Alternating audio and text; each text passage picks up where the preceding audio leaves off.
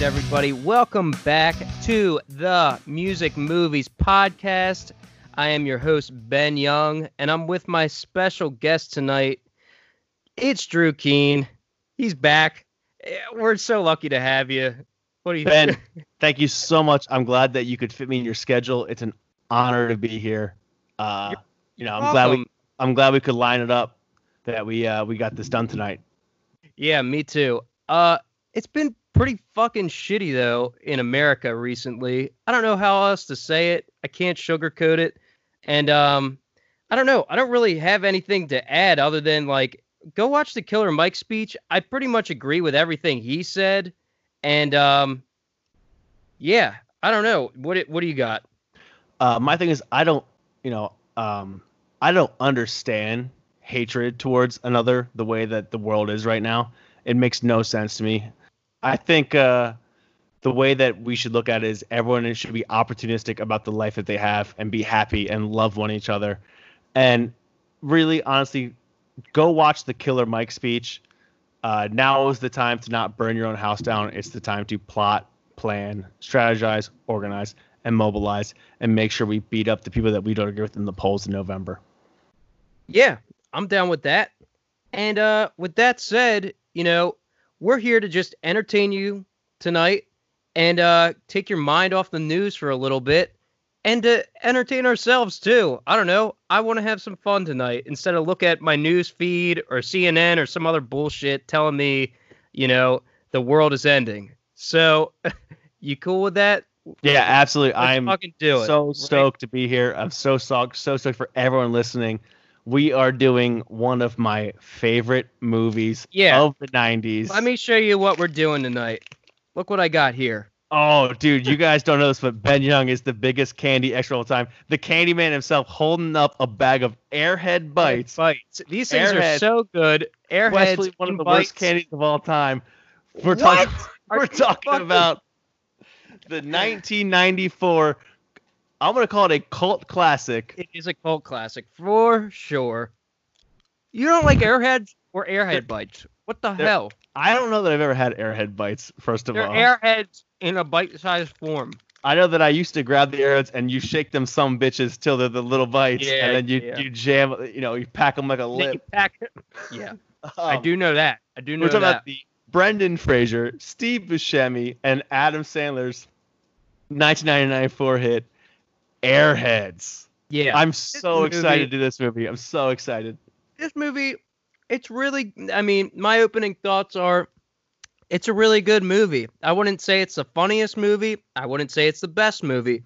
But it's really fucking solid movie. When I was younger, I feel like the first time I saw it was probably on cable TV. I was reading either the oral history or the Wikipedia or whatever, but I guess it aired a lot on Comedy Central, and I probably saw it at 2:00 in the morning one night and just got hooked midway through the movie, and I was just like, what the hell is this? Because it's really good, and I've never heard of it.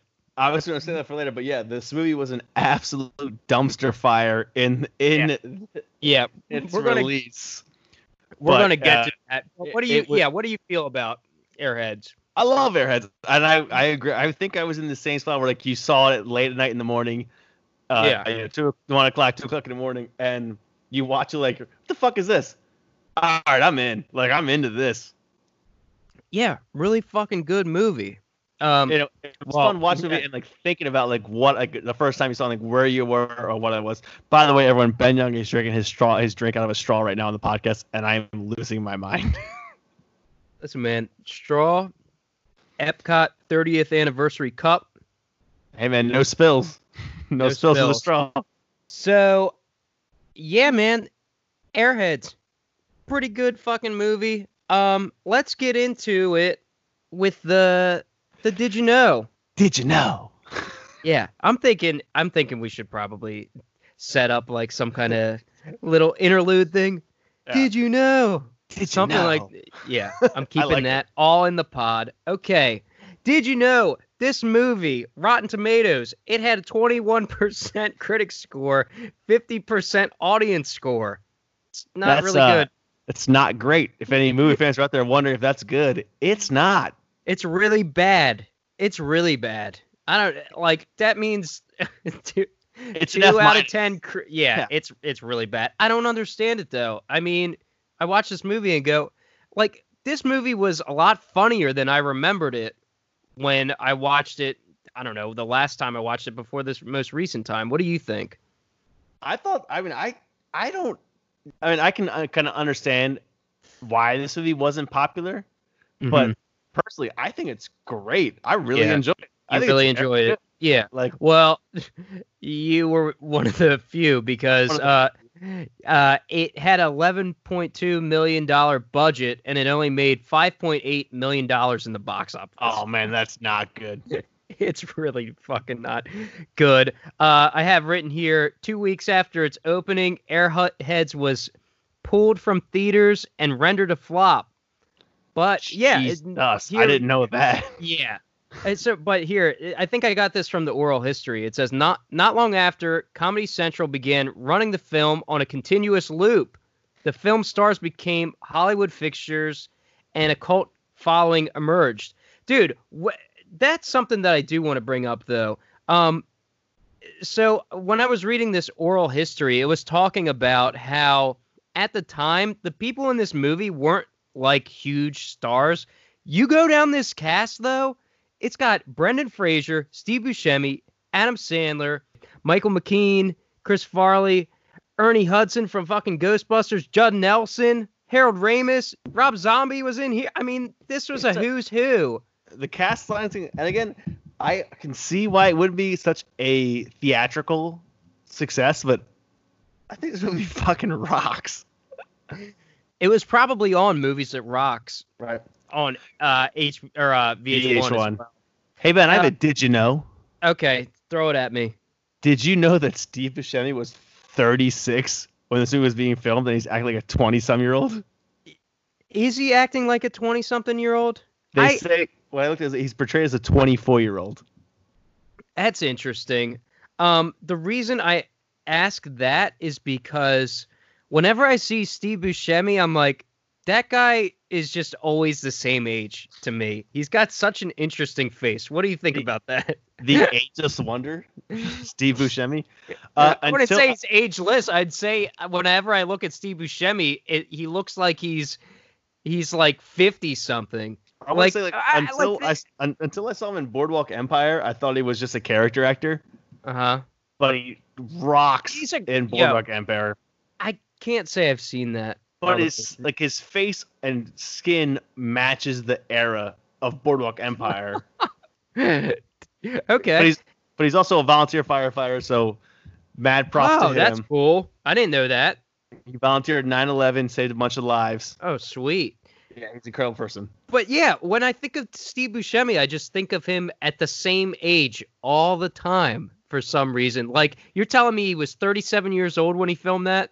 36. 36. Okay, that means he's only 5 years older than me. Does he look? Well, he was 30. First of all, he's 36 in 1994. Okay, what is that supposed to mean? Like they look older back then or something? Well, it's 2020, so that's what, 26 years ago? What's 36 plus 26? No, I'm saying like in the movie, does he look that much older than me right now?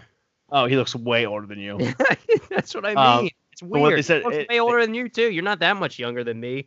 No. I'm 400 and you're 30. What is it? Yeah. They said it actually added depth to his character because other than Chaz, he was I guess you call it second leader.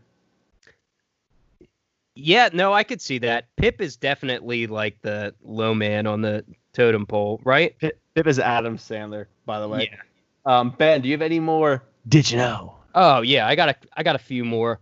The movie apparently kind of rips off the movie Dog Day Afternoon. You ever see that one? Sure didn't.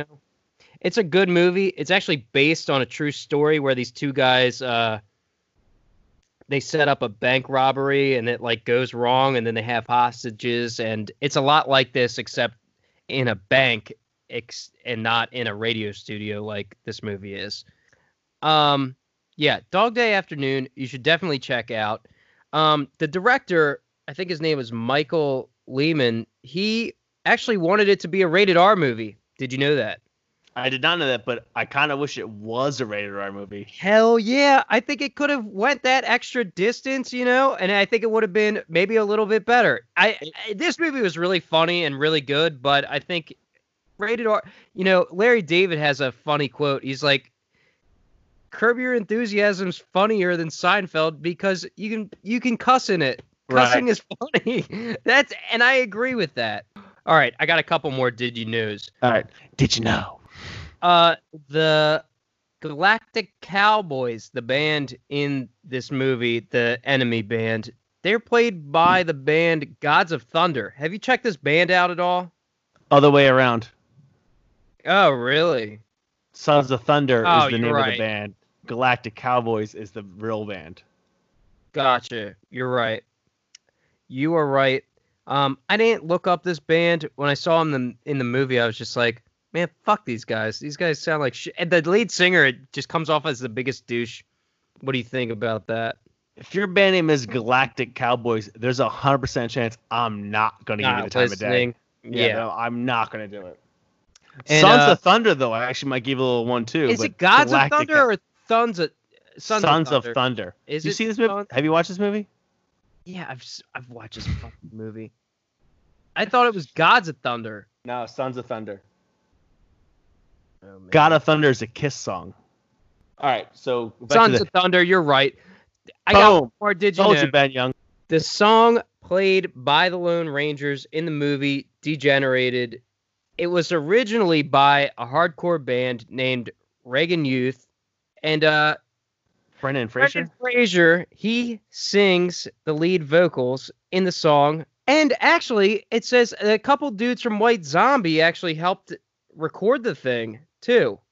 And I actually listened to the original song. I think the version in the movie is actually better than the original song. Did you listen to the original song at all? I did not. Okay. You should check it out. But honestly, the version in the movie, it sounds better than the original song, I would say. I mean, I kind of like Rob Zombie, and I kind of like some of the White Zombie songs, too. This Reagan Youth band, I haven't really looked up, but when I listened to their version, it sounded very rough compared to the movie version. Like, did it sound like rough or like rough? Like a demo tape. Okay. Rough. Not like... So like ROUFF rough. It sounded more punk than it did like a metal sort of band, like in the movie. I did know that was Reagan Youth. I did not know that it was Fraser on the lyrics, so that's a fun little fact. Yeah, I didn't know that. I didn't know that either until looking up. Love Brendan Fraser though. Oh yeah, he's great in this movie. I mean, he's great in everything I've ever seen him in. How many things have you seen him in, though? That's what I want to ask, because I haven't seen him in, like, a ton of things other than this, I feel like. And Mummy, I guess. Airheads, Mummy. He's phenomenal in Scrubs. I don't think Scrubs is funny. Sorry. All right, man. Well, I guess I'll see you later then. I know. I might be in the minority on that. People love Scrubs. I'm not one of those people. Sorry. Scrubs is a great show. It wasn't on USA? Your favorite show? No, it was on Comedy Central. Did you finish Mr. Robot? No, I actually didn't give that show at all. You didn't watch that show at all? I think I gave the first season a shot, but I didn't give it much after that. What about Suits? Did you finish Suits? I didn't finish it because it got super shitty near the end, but I did watch the first handful of seasons of Suits. USA Network puts out some great television. I don't care what anyone says. USA Network puts out some great television. All right. We're getting off topic. Do you have any more Did You Knows, or are we done with that? We want to get into the movie. The only Did You Know I have is to reflect in a scene later in the movie is White Zombie is playing at that club. White Zombie was not the first choice. It was a toss-up of Cannibal Corpse, Testament, and Metallica. Okay, so Metallica is the only band I know of from the few bands that you just named. You know the other bands that were. I know all the bands. Yeah. Yeah. Okay. Cannibal Corpse couldn't make it because one of their band members could not make the filming, and they Oh didn't my. want to have a fill-in. Yeah. Just from personal experience, if we were like supposed to be in a movie and you weren't able to make it, I would be like, okay, well, we're getting fucking someone else to be here right You're now. out of And, the like band. you're out of it. Like what else did the person have to do? It didn't say, just that they couldn't make the filming. Testament was on tour, and Metallica was also on tour, so they went with White Zombie. Wow. I mean, Metallica still made out. So Right. did White Zombie. It would have just been cool. It would I have think been it's cool to see Metallica up there. I don't know. I think it's cooler with White Zombie than it's Metallica. Say that again. Sorry. I think it's cooler that White Zombie was there instead of Metallica. I would rather listen to a half hour of White Zombie than I would Metallica. If that includes Rob Zombie songs, I may agree with you. I can't say that I know I said I like some White Zombie, but Metallica's got some decent songs too. Again, in terms of the genres of music that I'm interested in or enjoy, this is kind of like on the lower side of my list, unfortunately. I mean, And not to say that I don't like this stuff. It's just like I have other subgenres of rock that I put above it. dude, More Human Than Human. That song More fucking human than a human. slaps. But what other White Zombie songs can you name? No, off the top of my head. Okay, so what you're telling me is you're going to listen to More Human Than Human for 30 straight minutes above Metallica. Yeah, only because I hate Lars Ulrich so much. You hate Lars? Why? Is he... Because he's Go a ahead. terrible drummer. I hate him too, actually, now that you say that, because he tried to take down Napster. Yeah. I Also, fucking like, love Napster. there's like I love Napster. But some very questionable drum sounds that they chose with him, and it just does not. I think that's somewhat song. Like, song 1 has like one of the worst snare drum sounds I've heard in my entire life. Yo, you know what else sucks? That Saint Anger production. Oh, that whole record is terrible, and they made a movie about it too. Yeah, it was fucking terrible. We'll do that one later, fans. Yo, we gotta watch. Yeah, maybe we will talk about that. So let's get into the scenes of the movie, the key scenes, the scene by scene. I don't really know exactly what we're calling this section yet, but let's just go through the movie. I mean, it was really good. The first scene that I have written down here is the girlfriend breakup scene. I think it's a pretty funny scene where she is getting on him about not having a fucking job. And it's like, I kind of agree with her in this scene. It's like at some point you got to fucking put up or shut up, because you can't just go on being a struggling musician and not make any fucking money. He's talking to her about how, he got his album or his song to the record label, and then it comes out that actually he didn't get the song to him. Security stopped him as usual, and she busts his balls saying like he wrote the song before they were together. Have you ever done that before? Wrote a song and then been like, hey, have I ever wrote a song and told a chick that it was about her? Yeah, 100%. I've definitely done that. Yeah. Have we met? Yeah, of course I've done that. I knew you did that. I knew you've done that. But it's pretty fucking funny. But yeah, what do you have to add? With that, I mean, she comes in so hot and so pissed off. She does. Then, you know what he does? Again, related back to our Goofy movie, he fucking lies, and her whole demeanor changes. She buys in hook, line, and sinker immediately when he says like, "Oh, the record label, they're picking us up. They're signing us, basically." Once again, he pulls a Max and fucking comes clean for no reason. Well, and says, Oh, I gotta yeah. stop by security, and she just gets all pissed off all over again. You're completely right. He didn't have to come clean just yet. He could have continued to lie. It's like, instead he's like, actually, security came in. And then it's like, oh, so security came in again. Well, guess what? I'm kicking your ass to the curb because you're out acting like a fucking rock star, in parentheses. Right. And then and his reasoning, his excuse is basically like, I'm talking to managers, I'm talking to this, I'm talking to that. And it's like, dude, you're not fucking bringing in any money. You're not doing shit. And it's like, you and I have been in a band. It's like, that's worth fucking nothing. I'm sorry. Nothing. You're a dime a dozen. You're not doing nothing. So I guess hit the fucking road, because it's not helping the situation between the two of them at all. So after that, they show the scene of her throwing out all this shit out the windows. He gets his motorcycle, and then he goes in with the brothers, Steve Buscemi and Adam Sandler. Minus this is like, brothers in bands never work out. Now, I have a question about that.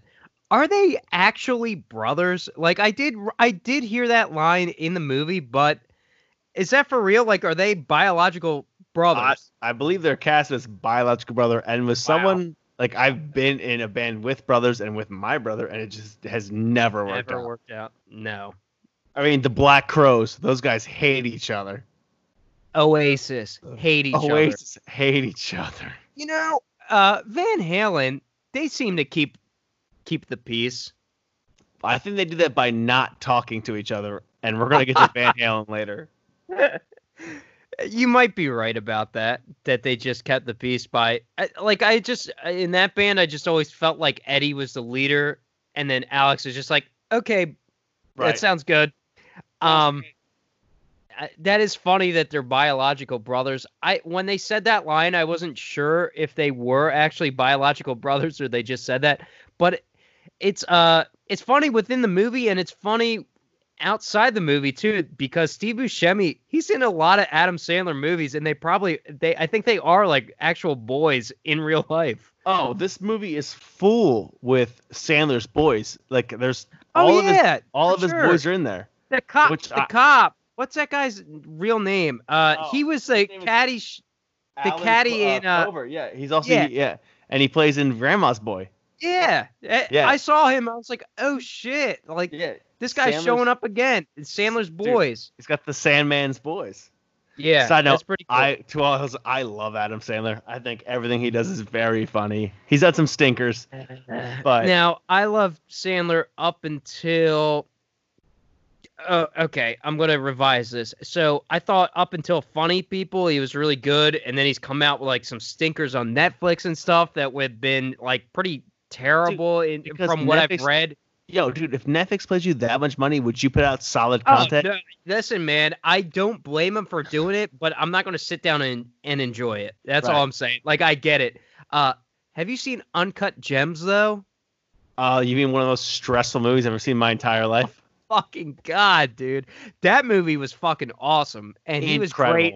And the whole time, dude, I sat here in my theater room and watched it with a few friends. And the whole time I'm just like so fucking tense. The entire movie. Like, I watched that movie with a horrible hangover. I had to leave the movie to throw up. I was so stressed out. Dude, that whole movie I'm going, what the heck? This guy keeps digging himself deeper and deeper into like this whole thing, but we're getting off topic. Should have won Oscars. Topic. Oh yeah, he should have been nominated for an Oscar for sure. That was shit. But back to the movie. So you were talking about how they're biological brothers. Brothers never work out in bands. Pip's the only one with a real job. That is kind of funny. Dude, he has his own pool cleaning business. That's good business. I mean, it's very seasonal, but it's good business. But where are they? They're we know clearly in LA. Okay, so maybe in LA, that could be like an all year round thing. That's a good business. I mean, yeah. Steve Buscemi works at a goddamn toy store. Yeah. And Chaz has no job. No job. He's writing Degenerated. for his girlfriend that makes no fucking sense. But okay, we're going to get to that later. So we find out that they're brothers, and then the movie moves into a Sons of Thunder concert where we meet up with the radio DJ, and he's introducing the Sons of Thunder, and they're at this concert to see them, and Steve Buscemi, I think, is the one that says, "These guys suck. Didn't we blow them off stage at another show 6 months ago?" Yeah, 6 months ago. And the thing that was funny to me about that scene is that you and I have definitely been in that position before, where we've seen another band getting that push or getting like a bigger show, and we've been like, man, that band sucks compared to us. Like, what the fuck? And it was just funny seeing that interaction between Buscemi, Sandler, and Brendan Fraser talk about another band being at the show and seeing them like just be like a poser band, basically. Because even I looked at Sons of Thunder and went, what the hell? These guys look lame as shit. You know what I mean? Yeah, I mean, I've definitely been in the crowd for bands that I do not want to see, that I definitely thought that my band was better at the time. Yeah. That's what I wanted to say about that. But yeah, so then it moves on. They talk about, about how they need to get their music in front of the Shark, the radio host.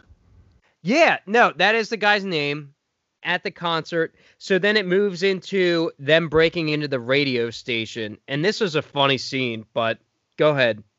I just love in this scene how they put his bank card in, thinking that would open it. I almost spit out my drink. That was fucking. And like, this scene was really fucking funny. What's your code? And then he won't tell him, so he has to put it in, and then the card just gets eaten. So the card gets eaten, and then Steve Buscemi's character. What is Buscemi's character's name? Shit. His name is Rex. So Rex.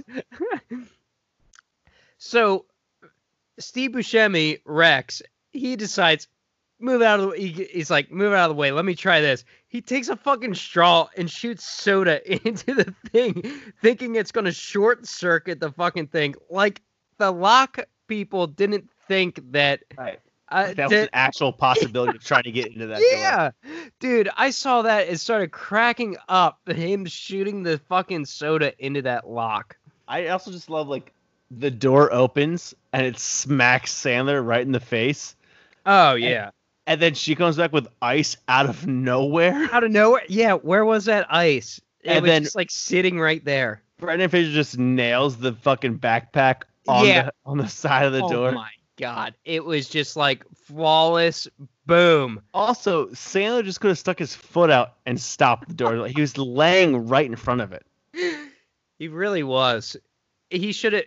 I mean, Pip is probably the dumbest out of the three, even though he does have a full-time job, like you had mentioned earlier. With a real job, yeah. Yeah. You would think that he'd be able to have the foresight to just be like, oh, let me just stick my foot out here. Instead, it's like it's got to be Brendan Fraser dropping a bag from the top of the fucking studio. I do wish that they did a little more emphasis on the storyline of the one cop's wife cheating on him with Pip. So that does come up later in the movie, and I don't think that's something that I picked up on the first few times I've watched this movie, but that the cop's wife was hooking up with Pip, and that is pretty fucking funny. Let's talk about how the radio host, the Shark, is an absolute alcoholic. Yeah, always drinking.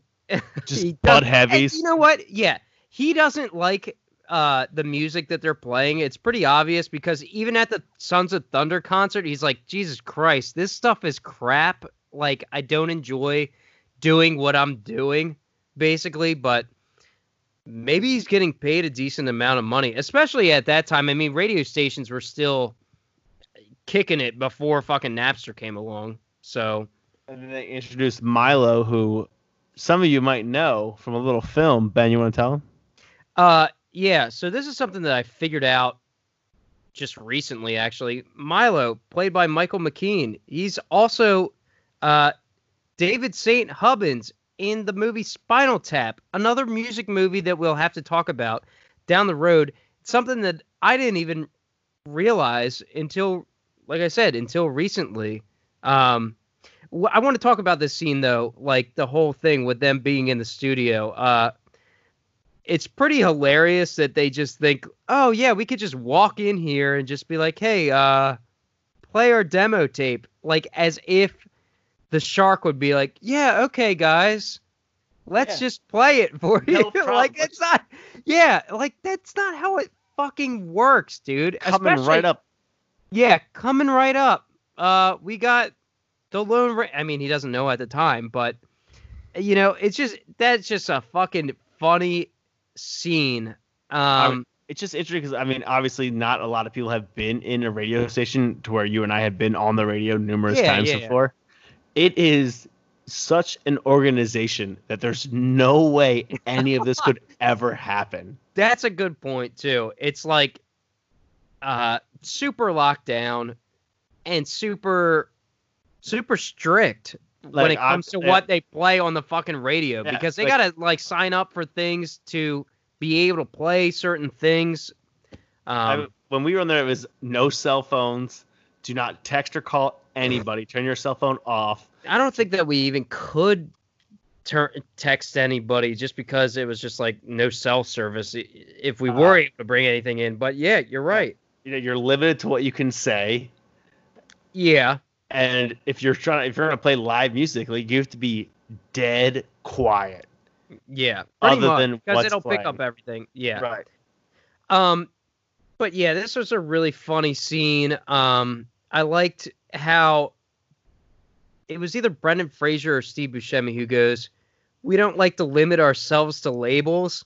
Yeah. That reminded me of our band, because I was definitely like that back in the day when we had our band. Is like, oh, we don't like to limit ourselves to labels, and that's some like artsy shit that bands do like to say, like just saying like, oh, we're so different, and it's like, at the end of the day, not really. It's not like really. I mean, like our band was like a pop punk emo type band almost. You know? I think they label themselves as power slop. I don't know what power slop is.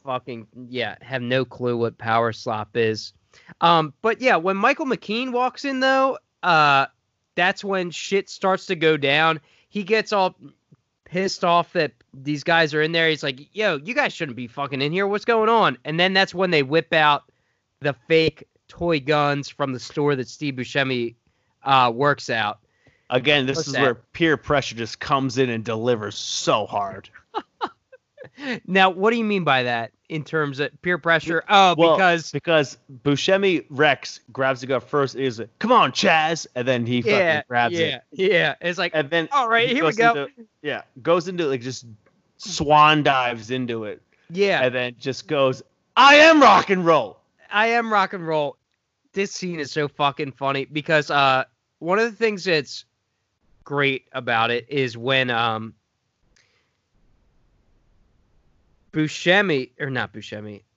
Fraser, he's like, you know, everything was cool until this Penis had to step in. Penis. Penis. He's like, because that's not rated R, so say Penis. Yeah, Penis stepped in. Yeah, I guess you're right. That is probably why he had to say it that way, because otherwise he would have said just penis or dick, cock, or you know. But this Penis stepped in. I started cracking up when he said that, dude. And you know what else he says during this scene that kind of resonated with me, and would probably resonated with you a little bit. He goes, do you know what it's like to be on the bill to play for 15 minutes and the only guys there are the other bands and their girlfriends? I was like, yo, this guy is speaking to me, because I do know what it's like. It's an absolute uppercut to the feels when you literally only play to other bands, and we have been there way too many times. It's fucking awful. It's like, why the hell are we even doing this shit? Right. because it's like it's I mean, you do it because you enjoy to do it, obviously, but at the same time it's like, oh, you're expecting this many people, and then you get to the show, it's like, ah, oh, Jesus Christ, nobody's fucking nothing here. humbles you more than playing to nobody.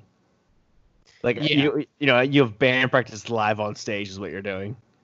I mean, and you still And it you sucks still 'cause bring it. you're delivering everything that you have, and just there's no one there to see it. Nobody fucking there. It's just funny. I mean, when you're in a band, especially now, definitely back then too, but it's like you really just gotta play every show that you can, and when there's nobody there, you still play it. And this Brendan Fraser scene spoke to me when he was saying that, is what I'm getting to. So the next scene I have written down here, well, basically the people at the radio station, they give in and they're like, okay, let's go play your tape then. You got us held hostage. The people at the radio station think that the guns are real. So they're like, all right, fine. We'll play your tape. And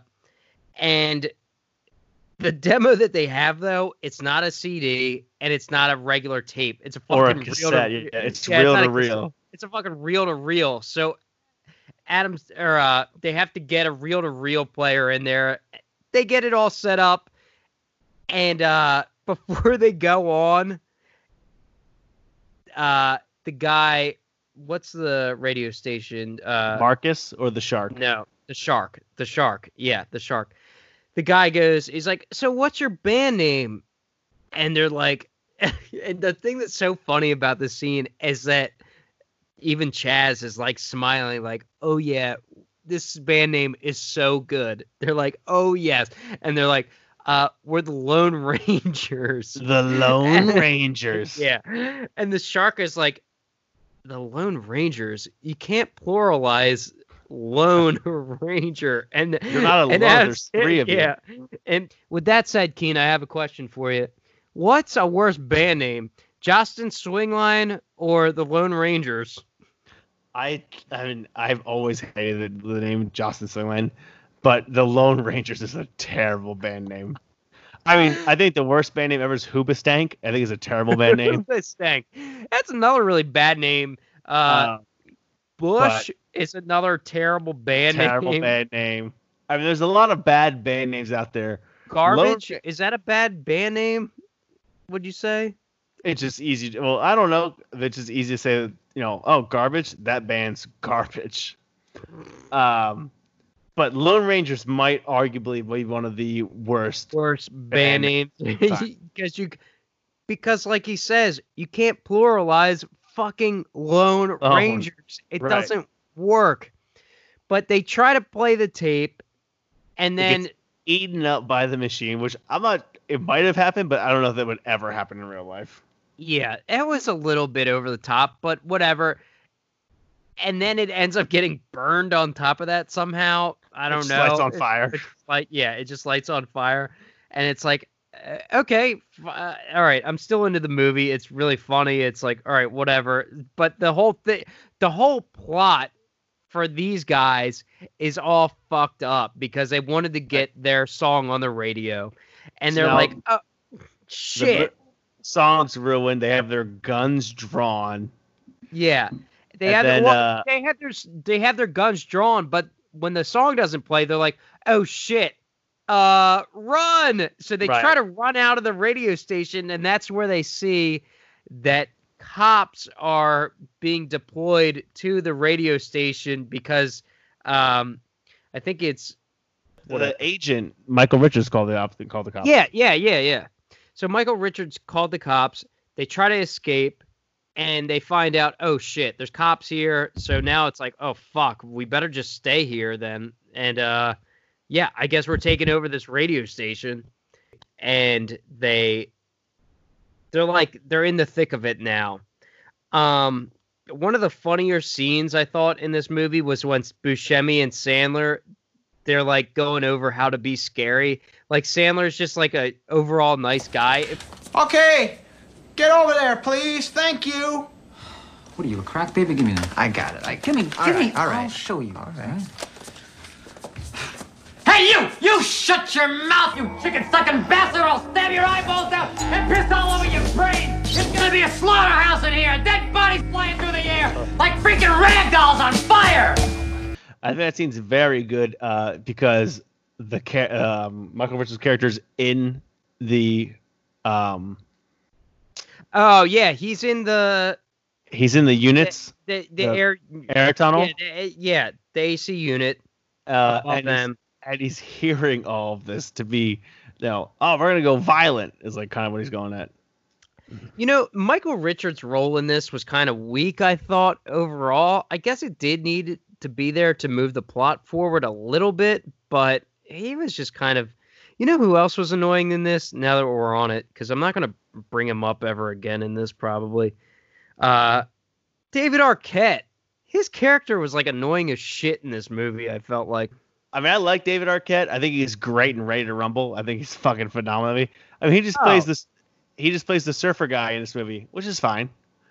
I like when they try to do a joke that like it looks like he's jerking off basically, and I'm like, I don't know, man. It's not funny to me. He's just sort of annoying. But Michael Richards though, also just a weak role. I get the Die Hard joke where he's like in the AC units like we had just talked about. Right, with the Zippo. Yeah. But that Buscemi and Sandler scene talking about how to be like intimidating, I thought was really funny. But it moves on to where they're making demands to well, they don't make demands yet. They just want to talk at the first time, and then they make the crazy demands. Yeah, you're right. They just want to talk at first, but then who is it that tells them like, "Hey, you should start making demands"? Somebody starts saying the shark. The shark, yeah. Yo, the shark, unsung hero of this movie. He's on their side the whole time. On their side the entire time. The whole fucking time. He goes, "Hey, why don't you start making some demands?" So They start making these crazy demands. Well, before this, so Chaz gets off the phone, and he goes outside and he walks out and he meets Ernie Hudson, also known from Ghostbusters, face to face in the parking lot. He could be arrested right there. Bang, movie over. Shut the door, click, run credits. Instead, I'm pretty sure he's like, so like, what are your demands? What are your demands? Yeah. Yeah. And it's we'll have to think about it, right? And before we get to the demands, they do the radio call-ins, and Mike the Judge. Radio call-ins are good. Yeah, talk about this. Go ahead. Yeah, Mike Judge, he plays both Beavis and Butthead. He calls in. It says the Lone Rangers suck. So I saw them at the forum. They suck. They suck.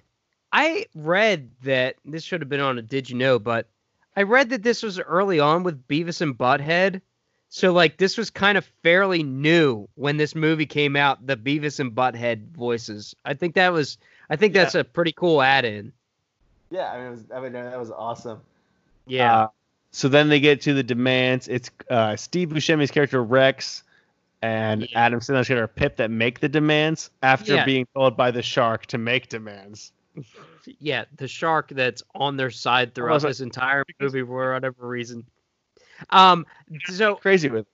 Yeah, the thing that I thought was funny with this, the Brendan Fraser is like so pumped about asking for a PRS guitar, like PRS guitar. I don't know, man. Not much a fan of the PRS. I'm sorry. Also not a fan. I would never ever ask for a PRS guitar with a dragon inlay. Yeah, the dragon inlay too. I'm like, I don't know. I guess that's cool for a metal guy. I mean, no disrespect whatsoever, but fuck PRS guitars. So I wanted to ask you though, would you have any crazy demand? Like, what would your craziest demand be? Well, if I was in this in that position, obviously the record label and make sure I come out clean on all of this. I mean, dude, I asked like a 57 Les Paul. Like I would do something like that, and I'd ask for like some super rare guitar. How about a rare instrument, not a regular ass PRS guitar with a dragon inlay. Give me John Lennon's Rickenbacker. Like, give me something nuts. I'm not gonna ask for. I wouldn't buy a PRS right now if you They paid. do ask for a nude picture of B. what's her Arthur. name? Yeah, BR. Okay, so that's kind of funny and like I also super random, but the scene where he's filling a football helmet with cottage cheese.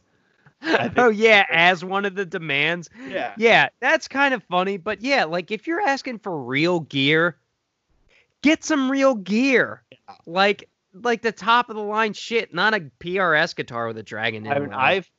I worked for a Guitar Center for a little bit. I've played some like, $10,000 PRS guitars. They're fine. Yeah. In Disney World, as we talked about on a Goofy movie, I've been to Disney World a bunch of times, but they used to have a guitar store in downtown Disney, now known as Disney Springs. They had like a $20,000 like Jimi Hendrix guitar in that fucking place. Like, how about you could go to reverb.com right now and find hundreds of $1,000 guitars. Like, ask for something like that, not just like a simple type of guitar is what I'm saying. Right. Maybe that's what I would ask for. I honestly, off the top of my head, if I'm like doing that, I wouldn't be in the mindset of thinking I'd be able to get out of it, so I'm not really sure what my demands would be. I mean, but okay. he was dead on PRS guitar dragon inlay.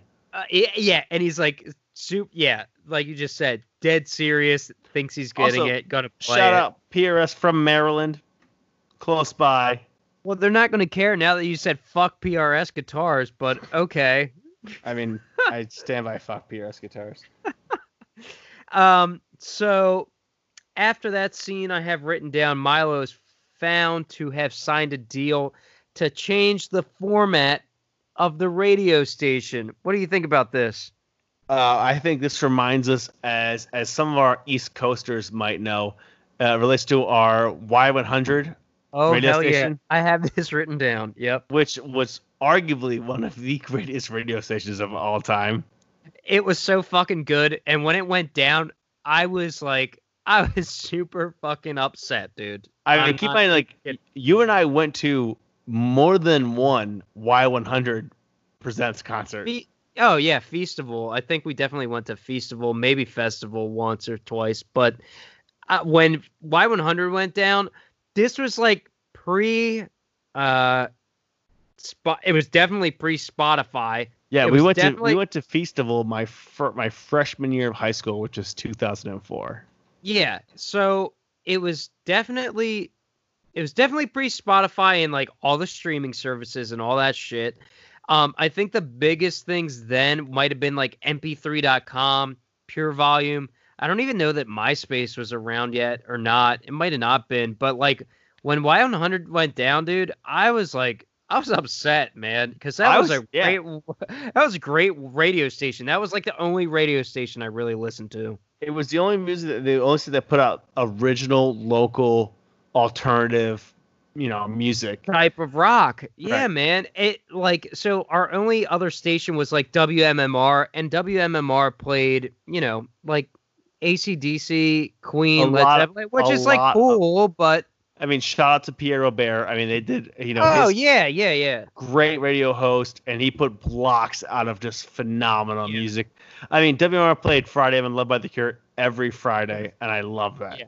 Hey, man, WMMR is cool, but Y100 just had a different type of spin to it that, it was cool to listen to. And when that went down in this movie, when they were talking about changing formats, this definitely reminded me of that. And it also reminded me of when 94.1 WYSP also changed format too. Another rock station in Philly that went to sports talk radio.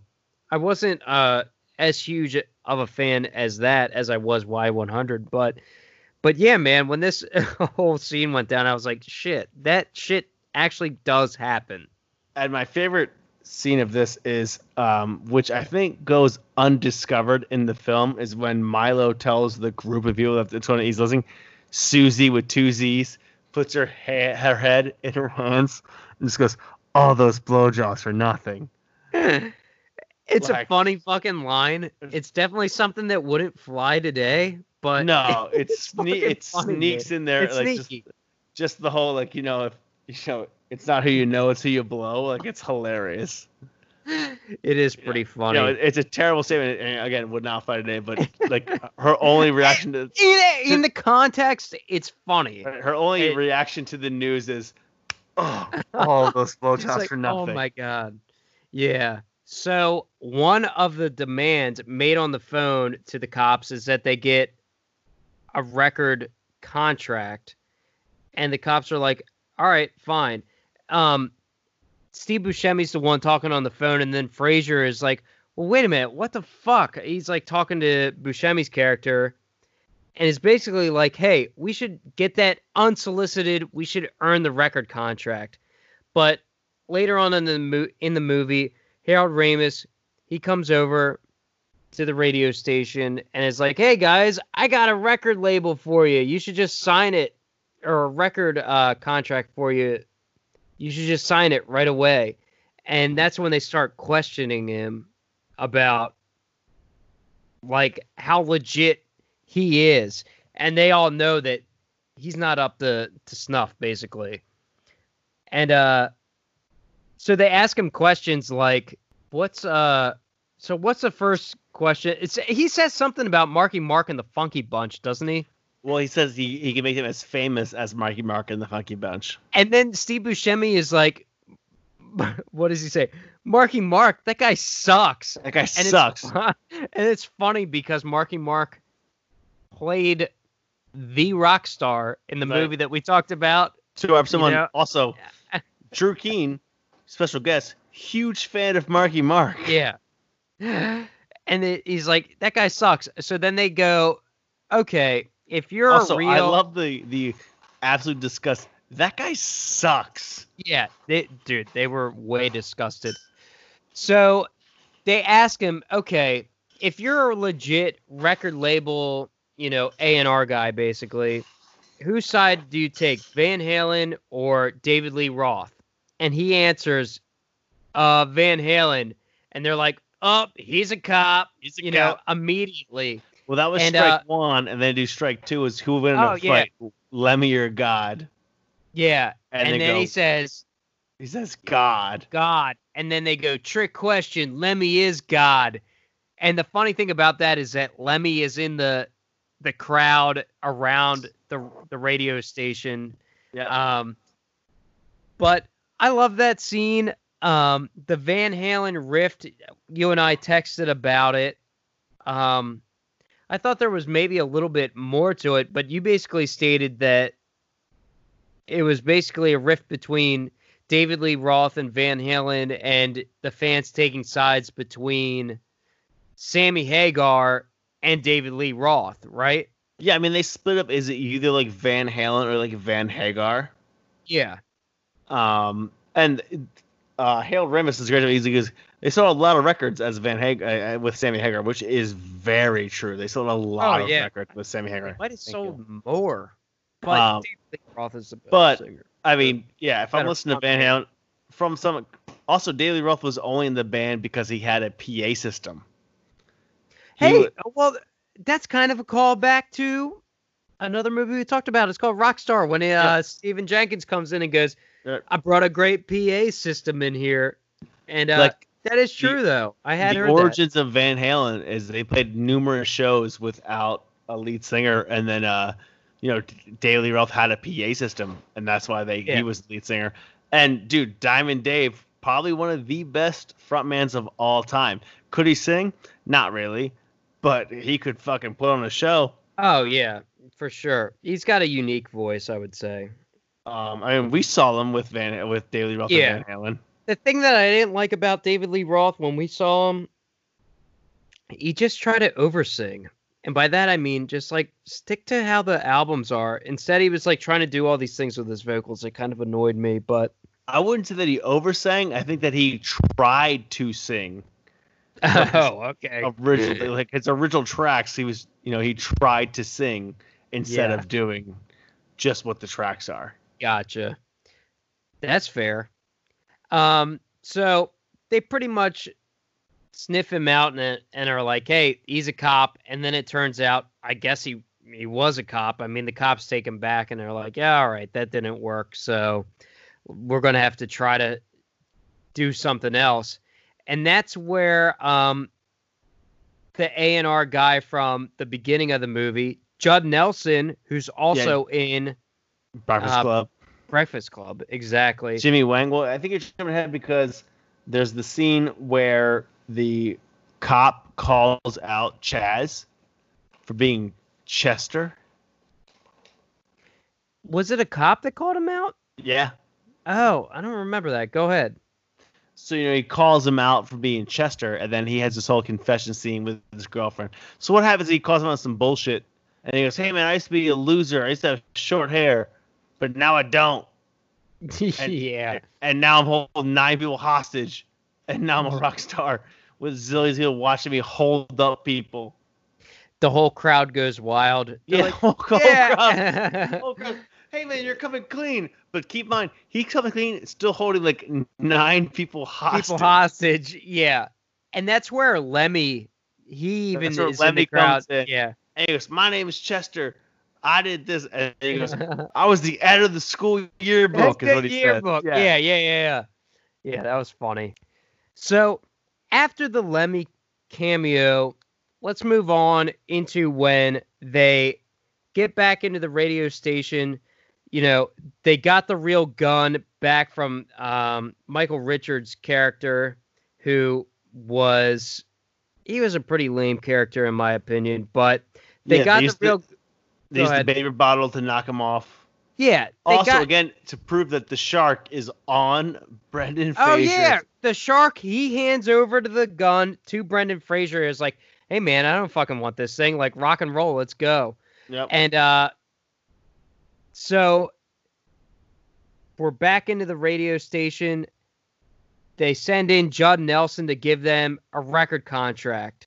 And Brendan Fraser, he's like kind of skeptical about it at first. He's like, I mean, he is definitely scared about the situation, I feel like, at the same time, but is skeptical of the record contract.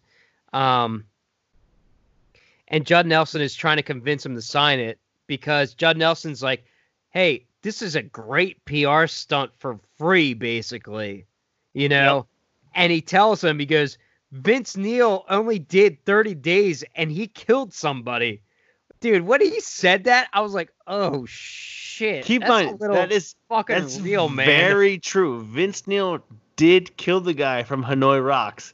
That's a very true thing. Yeah, when he said that, I was like, oh fuck. Like, that was some real shit. And Brendan Fraser's like thinking it over, like, all right, then after you listen to our song, then okay, we can go sign. So I think some time passes, and also keep in mind, Vince Neil did kill somebody. Yeah, you said like, I can't stress that enough. Yeah, that's a legit thing. It's fucked up, but some time goes by, and then Milo and Judd Nelson, they look over the record contract, and during this time, one of the better songs in this movie plays. It's called Unsatisfied by the Replacements. I don't know if you know that one or not. You probably do. I know the Replacements. I thought that one of the best songs in this movie was Show Your Love. They do a cover of Van Halen in this movie. I Gotcha. that was a cool song. We'll talk about the songs later, but it's pretty on the nose when Unsatisfied is playing, and Brendan Fraser is shown because he was unsatisfied with the record contract situation. But the thing that's funny, though, is that when he does get the record contract, he signs it right away. Without even reading it. Fucking reading it. Yeah, he doesn't read the thing at all. He's just like, oh, we got a record contract.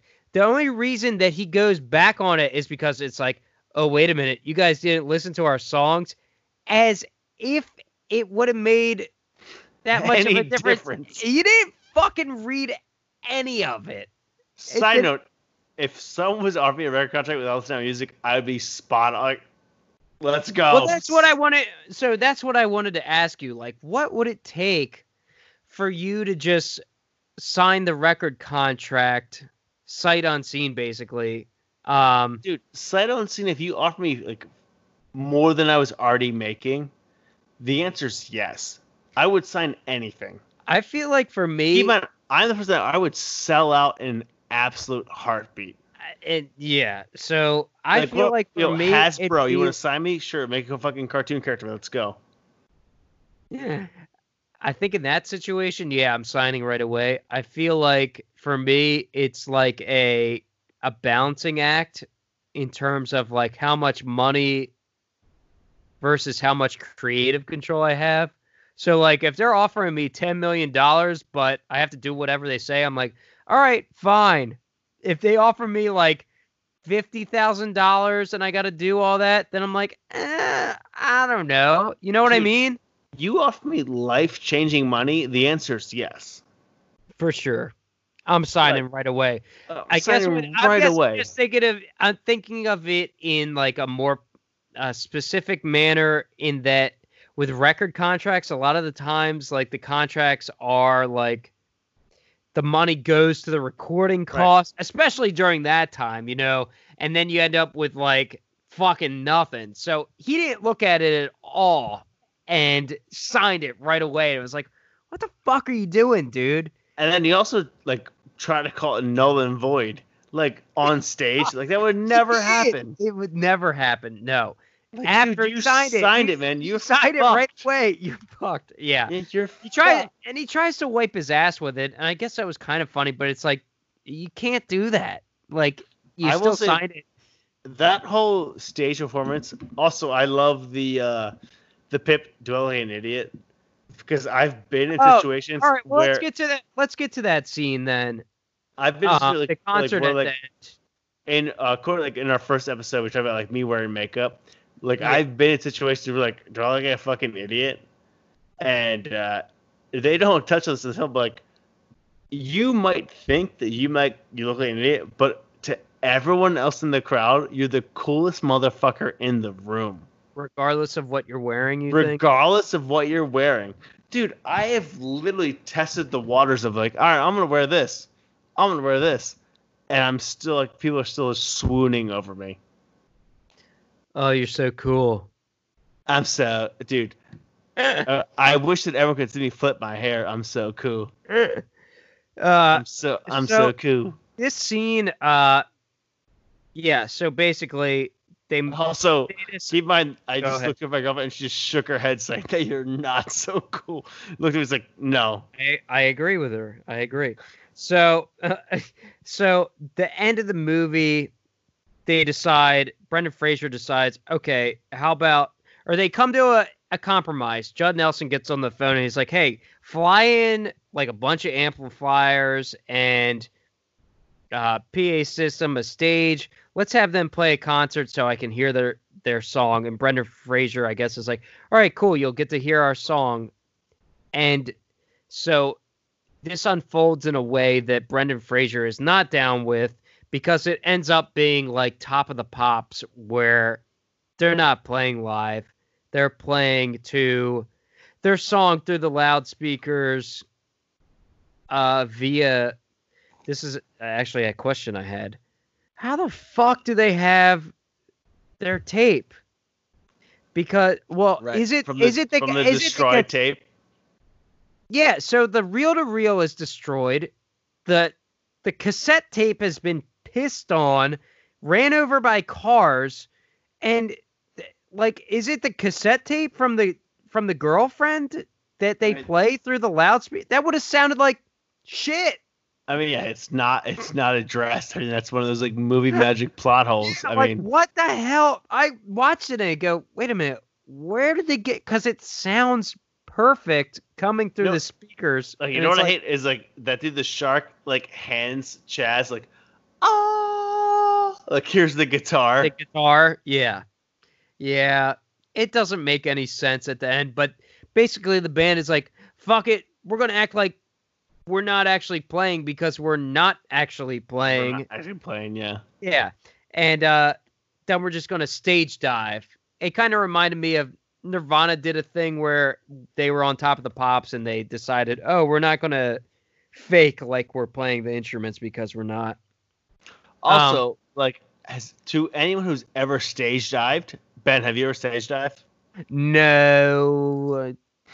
No. I don't think I have. I have stage dived numerous times, and I have fell and been kicked out of clubs way too many times to stage dive. Yeah, man. It's not safe. Stage diving. So last scene in the movie I have is after the live show, they have their live from prison show. Yeah, this is a funny scene. And I think it's awesome. I love the, how do you want to call it? The groin thrusts that Steve Buscemi is doing. And Adam Sandler's looking at him, he's going, "What the fuck you doing, man? Like, what the hell?" And like some of the prison inmates are looking at him like "Oh, we're gonna get..." You think they're shaking their head? I thought they were like, "Oh, we're gonna get you tonight." Oh, I thought it was like, man. Also, like, if you ever, I mean, some of you may know, if you've ever been on stage, you cannot hear anything on stage. Yeah, no, I agree with that. Like, I've definitely shouted at you numerous times, and you just like, what? Yeah, no, that definitely happens. It's like you got to be really close to the guy to hear what the hell they're saying. In this, it's like he hears them perfectly clear. It's a funny scene. It's cool to see that the shark is now, I guess, their manager. Their manager, yeah. Yeah, and and he goes, he's on the phone and he's like, "They're gonna get out in 6 months. Actually, it'll be only 3 months if they're good behavior, basically. yeah. Good behavior, yeah." And that's the end of the movie. I mean, it's a funny movie. It's a good an hour and a half to spend, I feel. I agree. I think it's a very good. I mean, if you have it, for me, I would stop my day to watch this movie, only because I grew up on it. I think it's fantastic. Yeah. So the movie ends. They're at the prison, and it turns out the band goes triple platinum because of their little stunt that they pulled at the radio station. Which brings up I have a bunch of questions for you, but it brings up the main question for me. Do the ends justify the means? Good question. Was it worth it? Is basically what I'm asking. I don't think it was. Okay.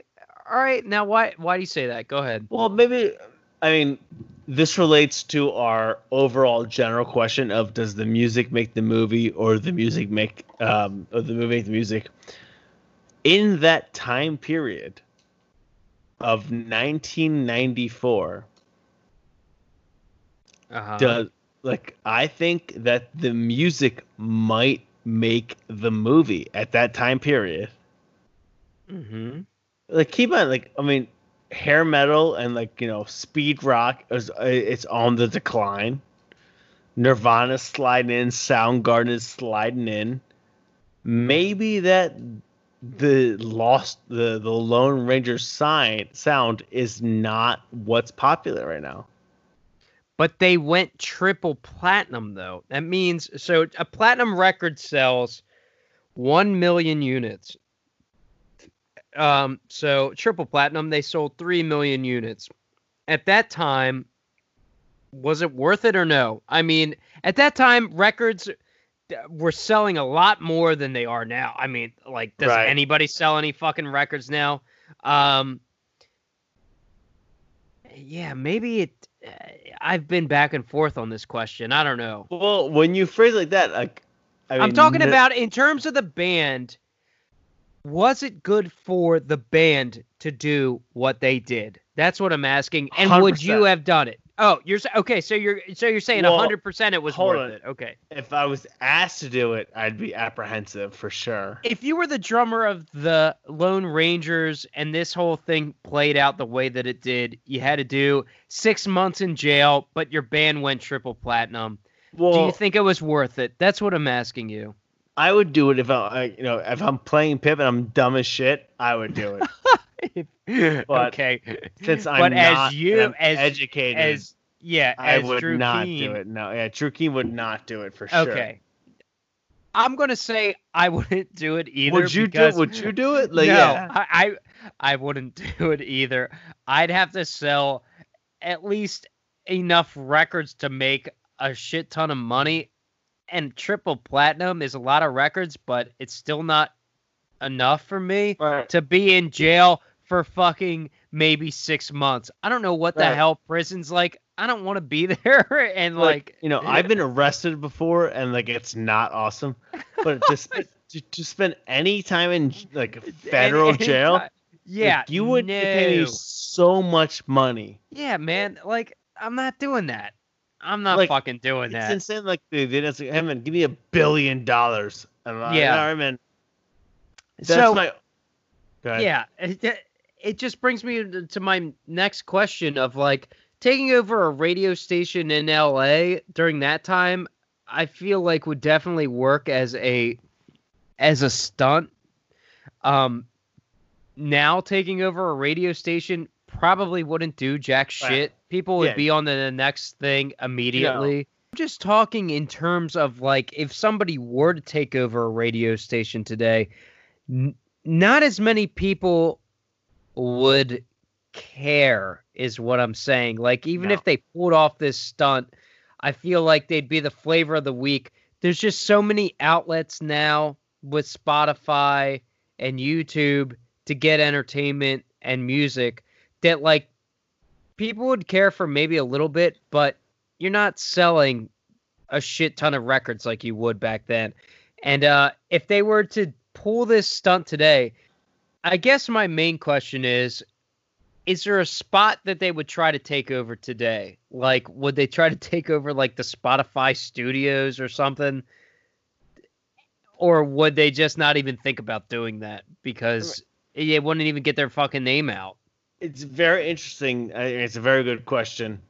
It's hard to say, what a desperate band would do in those manners. Yeah, Like- especially now. Especially now. I mean, with Spotify and SoundCloud being so Yeah. huge, I don't think it'd be necessary to take over a radio station at all. I feel No, like it wouldn't be. if this was in 2020, it would fall on deaf ears.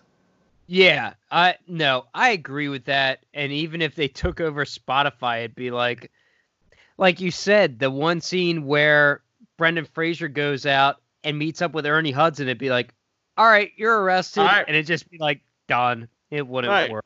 Again, they're with plastic guns. They have no defense. Yeah. So moving on, I'm going to ask you a couple more. And one of the main questions that has to deal with the plot of the movie. But does the movie make the music, or does the music make the movie? What's your answer? I'm a little twist on this one, Ben. I'm not gonna lie, because the movie, when you watch it, the movie makes the music.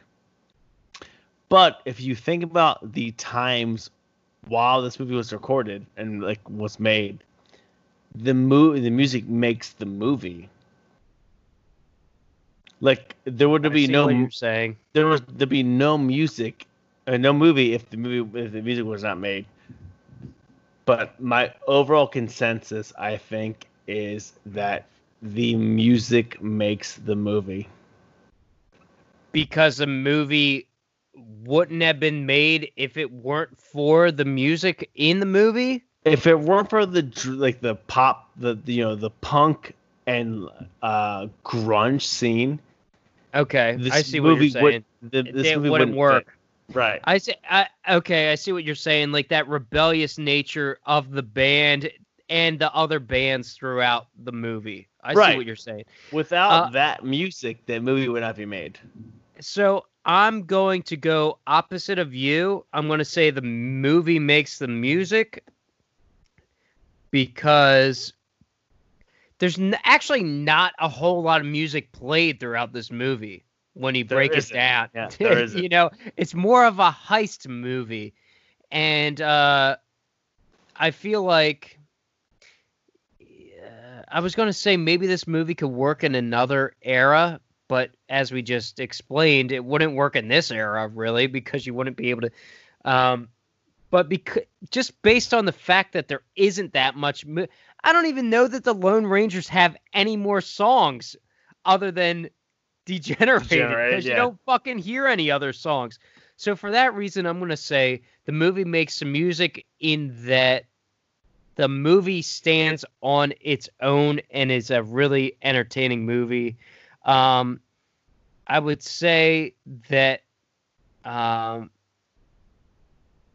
favorite song out of it is The Replacement's Unsatisfied, even though it's not a song played by the band. It's a song off the soundtrack. Do you have a favorite song? That, like I said, there's not like a ton to choose from, I feel like, but White Zombie does play. Go ahead. They do a cover of, I don't know the band, but they do a cover of Show Your Love by Van Halen. Okay. And also they couldn't have the money to pay the original bands for their songs. So they have cover songs the entire record. That's interesting. So there's a cover of "Show Your Love" by Van Halen, which I think is great. I don't know the band that does it, but it's really good. It's a Van Halen one. It's a very good Van Halen song of "Show Your Love." It's a David Lee Roth song. It's very good. Gotcha. Speaking of songs, their only song throughout the movie. This is the one thing we were leading up to throughout this entire podcast. The one big plot hole I feel in this movie is that this whole thing hinges on this song that is written for Brendan Fraser's girlfriend, yet you listen to the song that finally comes up at the end. It's called Degenerated by Reagan Youth. You listen to it, you look at the lyrics.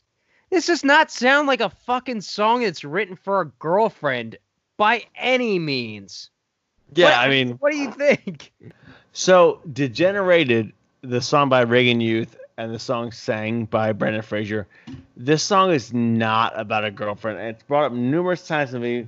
And then in the first couple of scenes, she says, "You were the song before you met me." And then he says, Laius is like, "I didn't write the song until I met you." Yeah, and he's like saying throughout the entire movie, "I wrote this song for you." But you look at the lyrics, you listen to it, and it's like, this is not a song for a girlfriend at all. It's not a girlfriend song. Some of the lyrics say, "Johnny don't care about this world as long as he can fuck his girl and prove that he's a man." Like, what the hell? Yeah. This does not sound like a song for a girlfriend at all. Yeah, I would not say it's a girlfriend song. It doesn't make... It's a big plot hole in the movie. It just kind of doesn't make any sense. I didn't pick up on it until this latest watch of the movie. I mean, when you hear someone say, "I wrote a song for you," I wrote a song about you, you wouldn't expect a song that they played at all. Yeah. So my last question: what do you score this movie? Oh, here we are. Yeah. So I'll give you two scores. I'll give you my personal opinion. I'll give you my actual opinion. My personal opinion, dude, A-. I love this film. I'd watch it An all the A-flat, time. you mean? An A-flat, excuse me, an A-flat. An A-flat. I love this film. I'd watch it all the time. I would stop my day if I was like doing shit in the house. I would stop my day and watch this film. I think it's great. Unfortunately, the crowd does not agree with me, so they're gonna like a C flat. I think is what they put it at. Yeah, but I mean, you like it. I like it a lot. I mean, I like Brendan Fraser. I think it's well written. I think the cameos are tasteful. Like, it's a fun movie. It's a fun movie to watch. I mean, also keep in mind, I've only ever seen this film until today at 2:00 in the morning. Like, it's not like a 1 p.m. stop your day thing. It's like if you have nothing else going on, you watch this. Yeah. My score is probably a B or a B sharp. B sharp, huh? Yeah, I think it's really good. I think some things could have been a little bit better. I didn't like the whole Kramer shit. Like that whole part could have been taken out. Yeah, and I felt like the ending was kind of abrupt. Like it was kind of like, okay, now we're at the concert and then we're back and then we're into the jail. And then it like kind of just ended like that. But other than that, really fun movie and very music industry heavy, and I like that part of it. And it's a good movie, and I think you guys should check it out if you get a chance to watch it for sure. I think it's very good. And I think it still holds up too. It still holds up. I mean, well, times are different, but it does. There's a couple things here and there that don't hold up, but overall, I think it holds up pretty well. But great movie. The Music Movie Podcast. I mean, what do we call it? Like a C sharp as our overall. Yeah, I mean, look how hard you're thinking. Look how like hard a B. Thinking. Let's say B flat. B flat. Overall B flat. Yeah. But if you're doing nothing at 2:00 in the morning and Airheads is on, watch it. Just watch it. Go check it out. Go check it out. So yeah, I think that's a good note to end on. musicmoviespod.com. Check us out there. We're also on Twitter, Spotify. We're on Instagram. Keane and I are just having fun, and I hope you guys are entertained. And check us out next week. I think next week, what did I say we're doing next week? We're doing A Star Is Born. Oh yeah, Star Is Born.